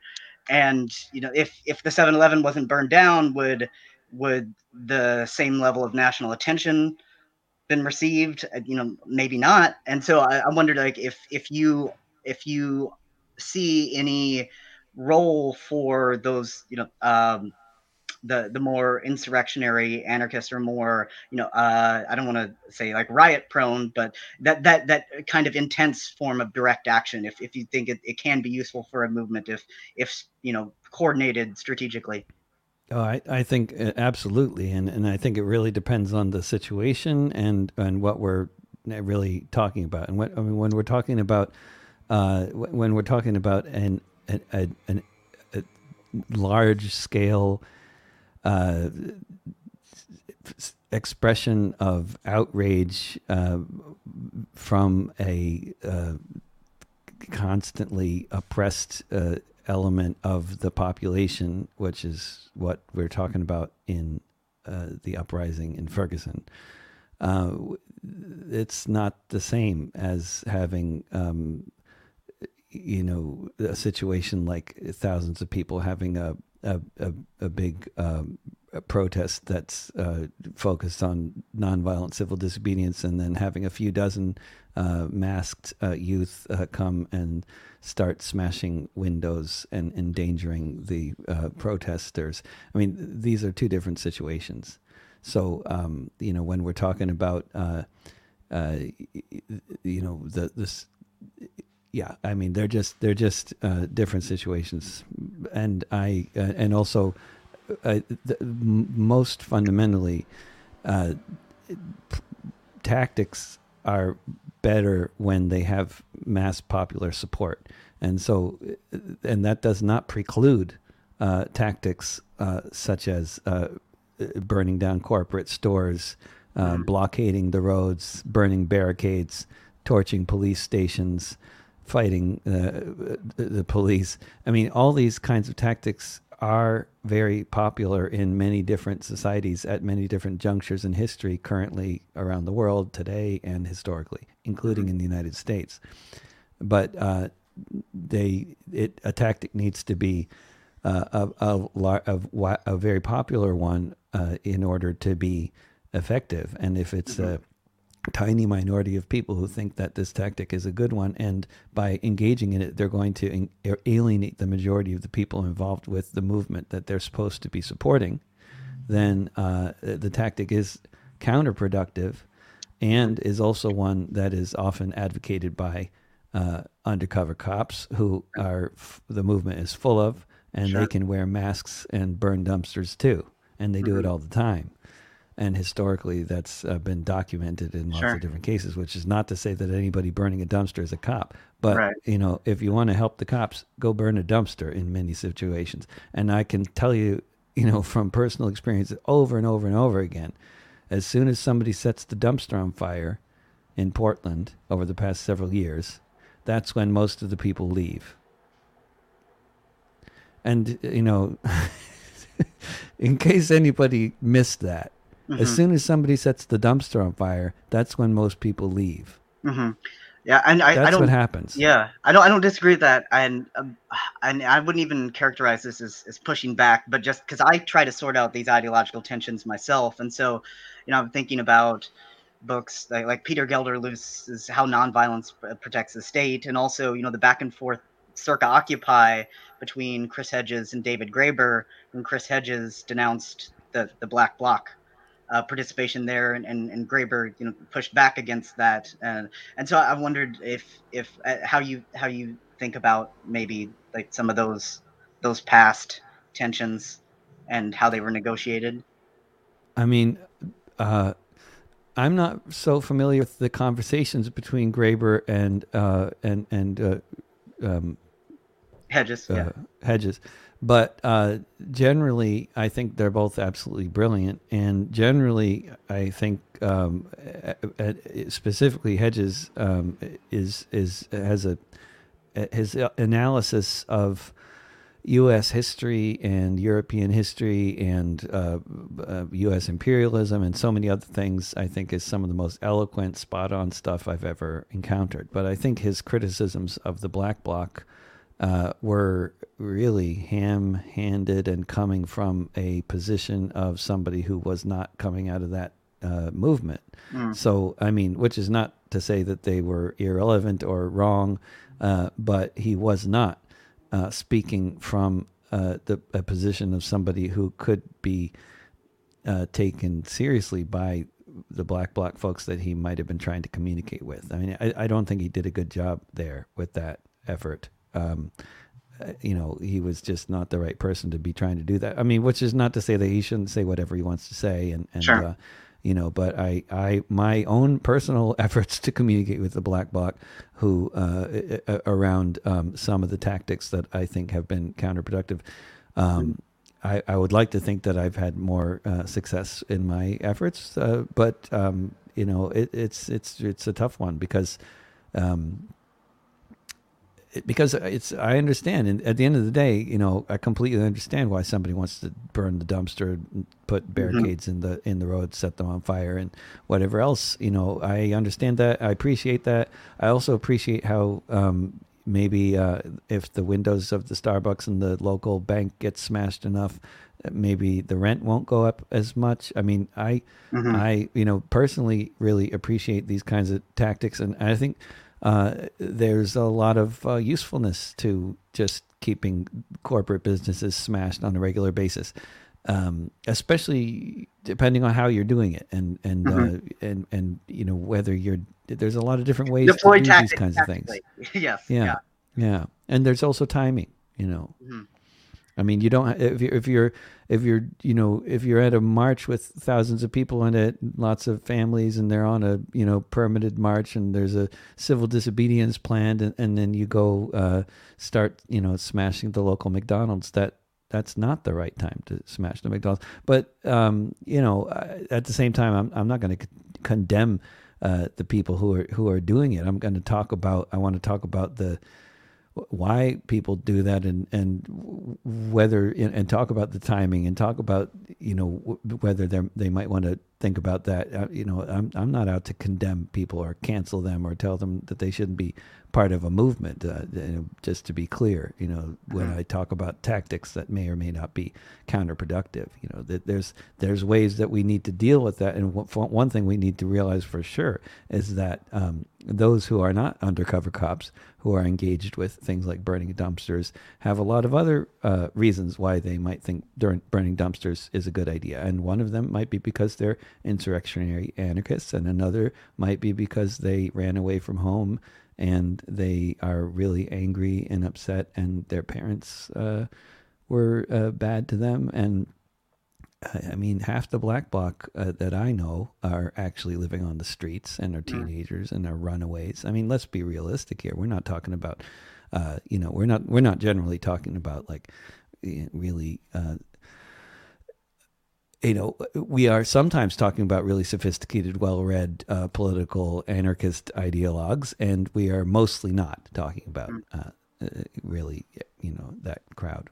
We're mostly talking about troubled teenagers.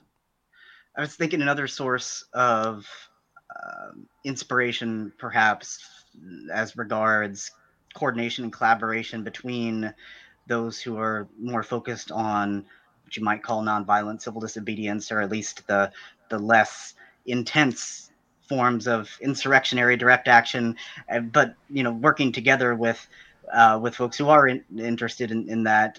I'm thinking back. Charles Cobb, who was a member of the Student Nonviolent Coordinating Committee and an historian journalist, he wrote a book, That Nonviolent Stuff Will Get You Killed, about how the civil rights movement was protected and sustained by those who weren't afraid to carry guns and protect folks against the white racists in the South who might otherwise disrupt a meeting or something along those lines. But so there is historical precedent, and there's good reason for trying to sort out the differences and collaborate and not alienate or puritanize, if you will. Mm-hmm. And so, speaking of that, along the same lines, I'm wondering what forms of organizing, resistance, collective action, or even intellectual or cultural work that goes against the grain that's going on today do you see as imbued with some potential or holding promise? I think that there's great potential in all kinds of different tactics and movements, and it really depends on the time and place, and like in the European context, and in many other countries, I would say that there's a lot more potential promise for electoral politics than in a place like the United States, or where the system is really rigged, as Trump correctly points out, but not in the same ways that Trump says it's rigged. But the system is rigged so that there's no possibility of a third party getting anywhere, and the two parties are both capitalist parties. But I think when tactics are popular, and then they have a lot of potential for getting somewhere. And when movements are filled with optimistic people that have a tactic that they want to try to change things with, and they believe in it, and they're organized, then tactics can work. I think it really depends on.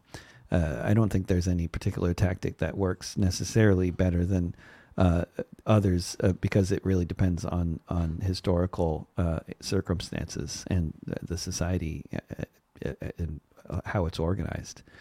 But I think definitely there's a lot of historical precedents for violent revolutions potentially being very effective or not.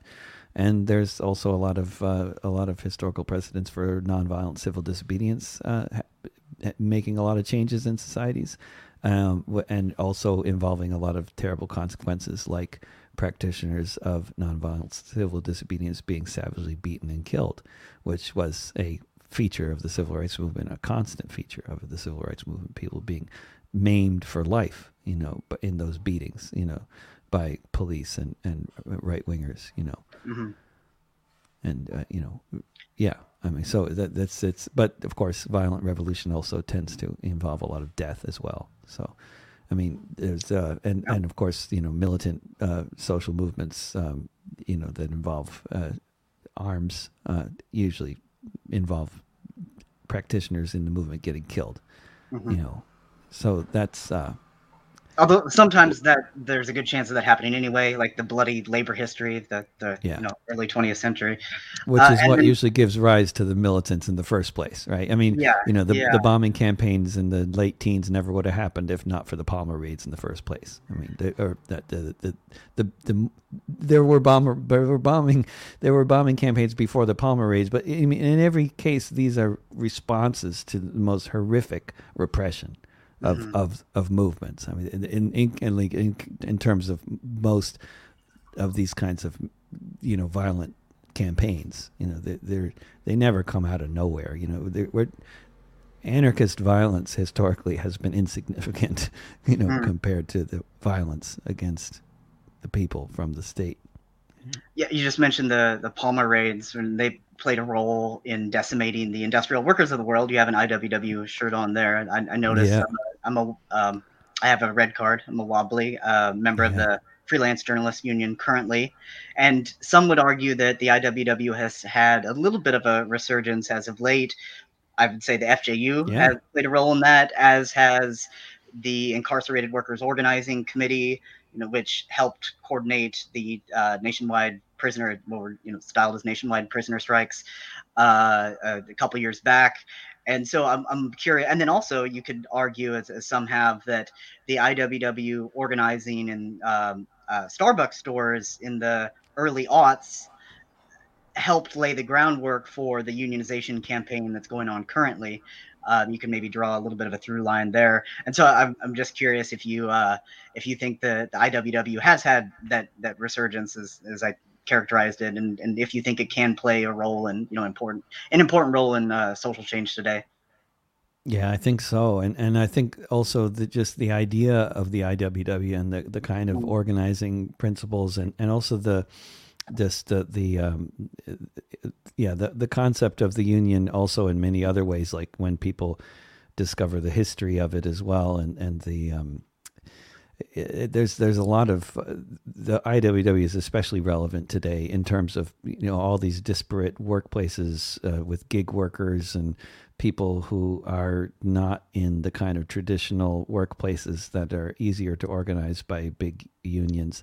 I mean, I think there's a lot of promise for IWW style organizing to sweep the service sector, but I think there's also a lot of obstacles, and it's got to become a much bigger popular movement of organizing if that's going to happen. But it is also, there's indications that this kind of thinking is more and more widespread, and more people in different small workplaces like Starbucks and bigger places like Amazon warehouses are getting the idea that nobody's going to come rescue them from the AFL-CIO. If they're going to organize, they got to do it themselves, and so that's a real DIY kind of ethic, and definitely.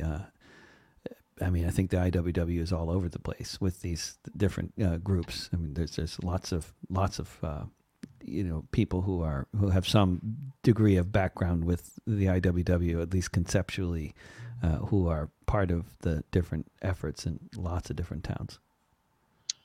And another area that's potentially ripe for organizing, and I'd be interested if IWW folks, if fellow Wobblies, were to maybe get more involved in this area of organizing too, which would be around rent, tenants' rights, pushing back against landlords. You have a song called "Landlord" and one titled "Just a Renter." like them both. We'll talk about your songs a little bit later. But where do you see the struggle over rent and housing and tenants' rights and the like headed? And do you have any ideas how it might be improved? Because I know you've been, at least from what I can tell from afar, somewhat involved in that there in Portland.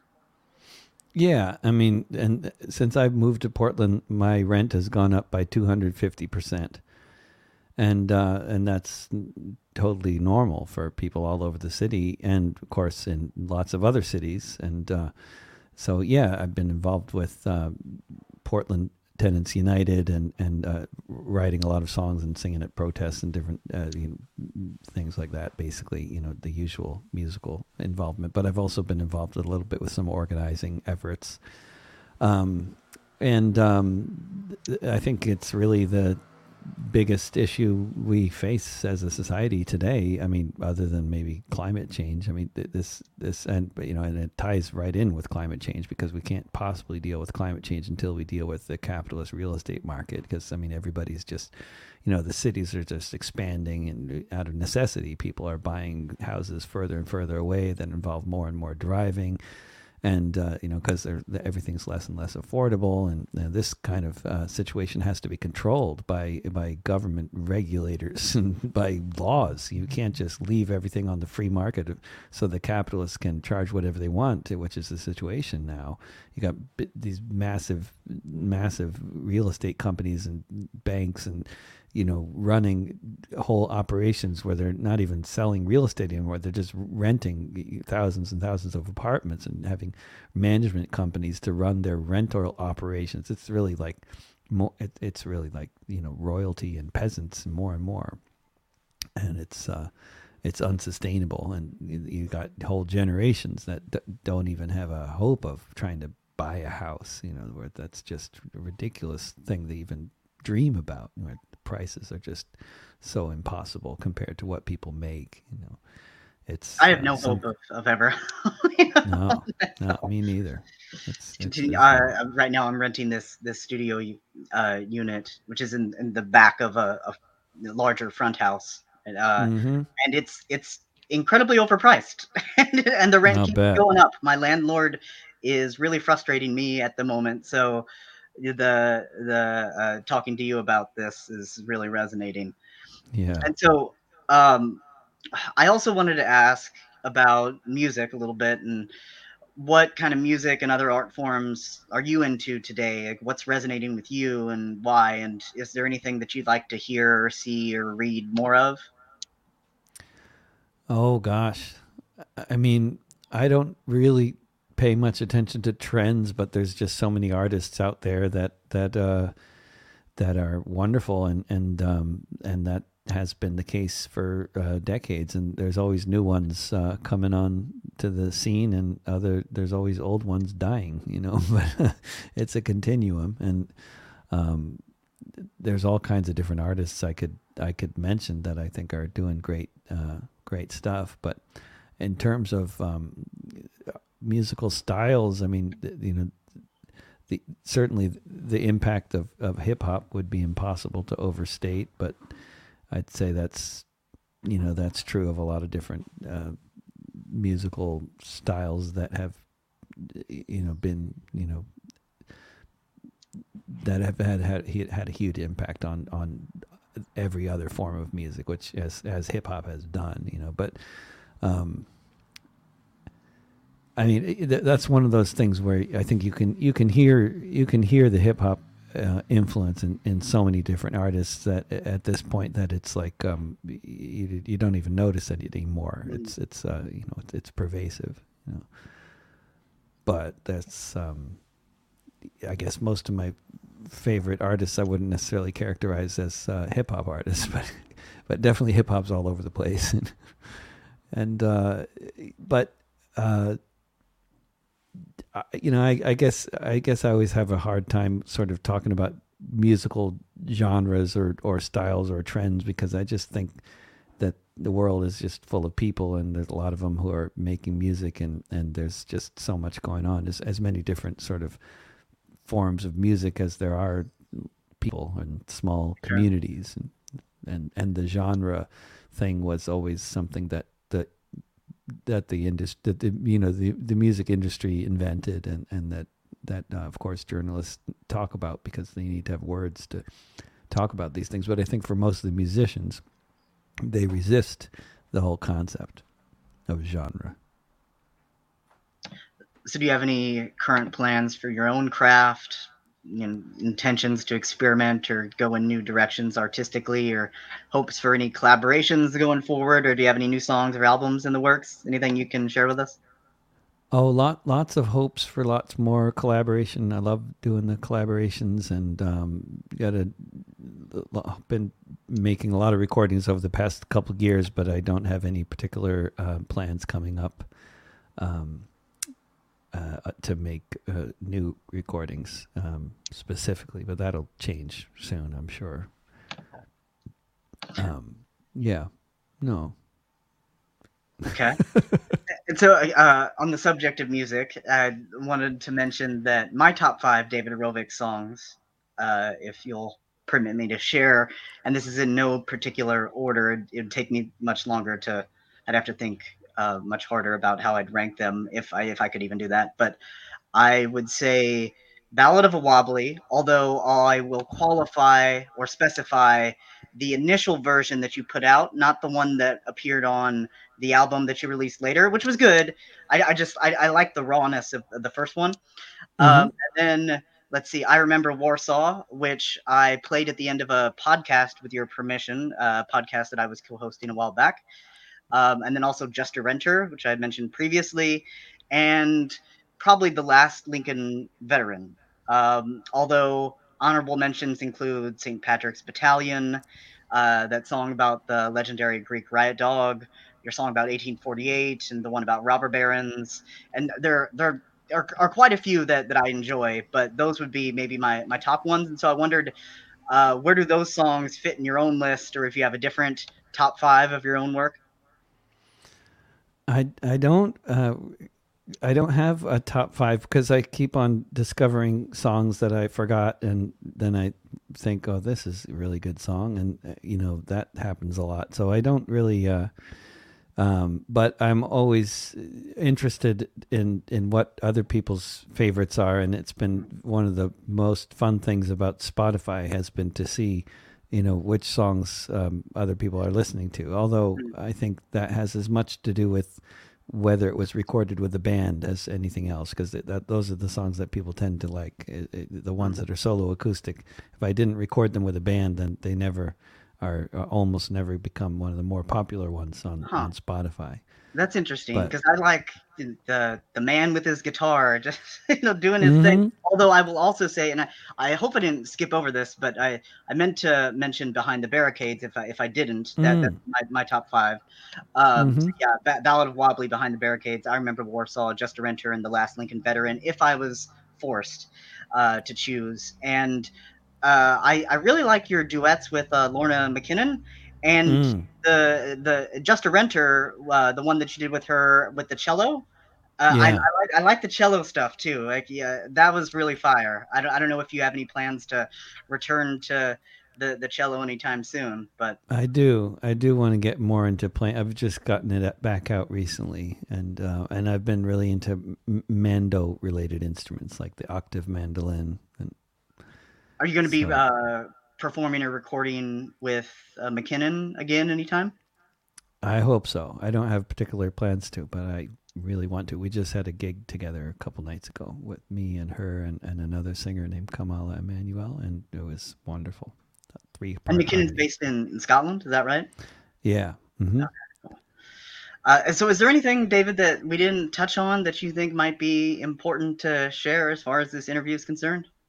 No, I think you covered a heck of a lot of ground in the past 2 hours. I try. Well, thanks, David, for participating in this first ever Waywords video interview. I really appreciate it. Oh, excellent. I'm glad to be your first. Thank you, James. It's been a pleasure, really. Yeah. And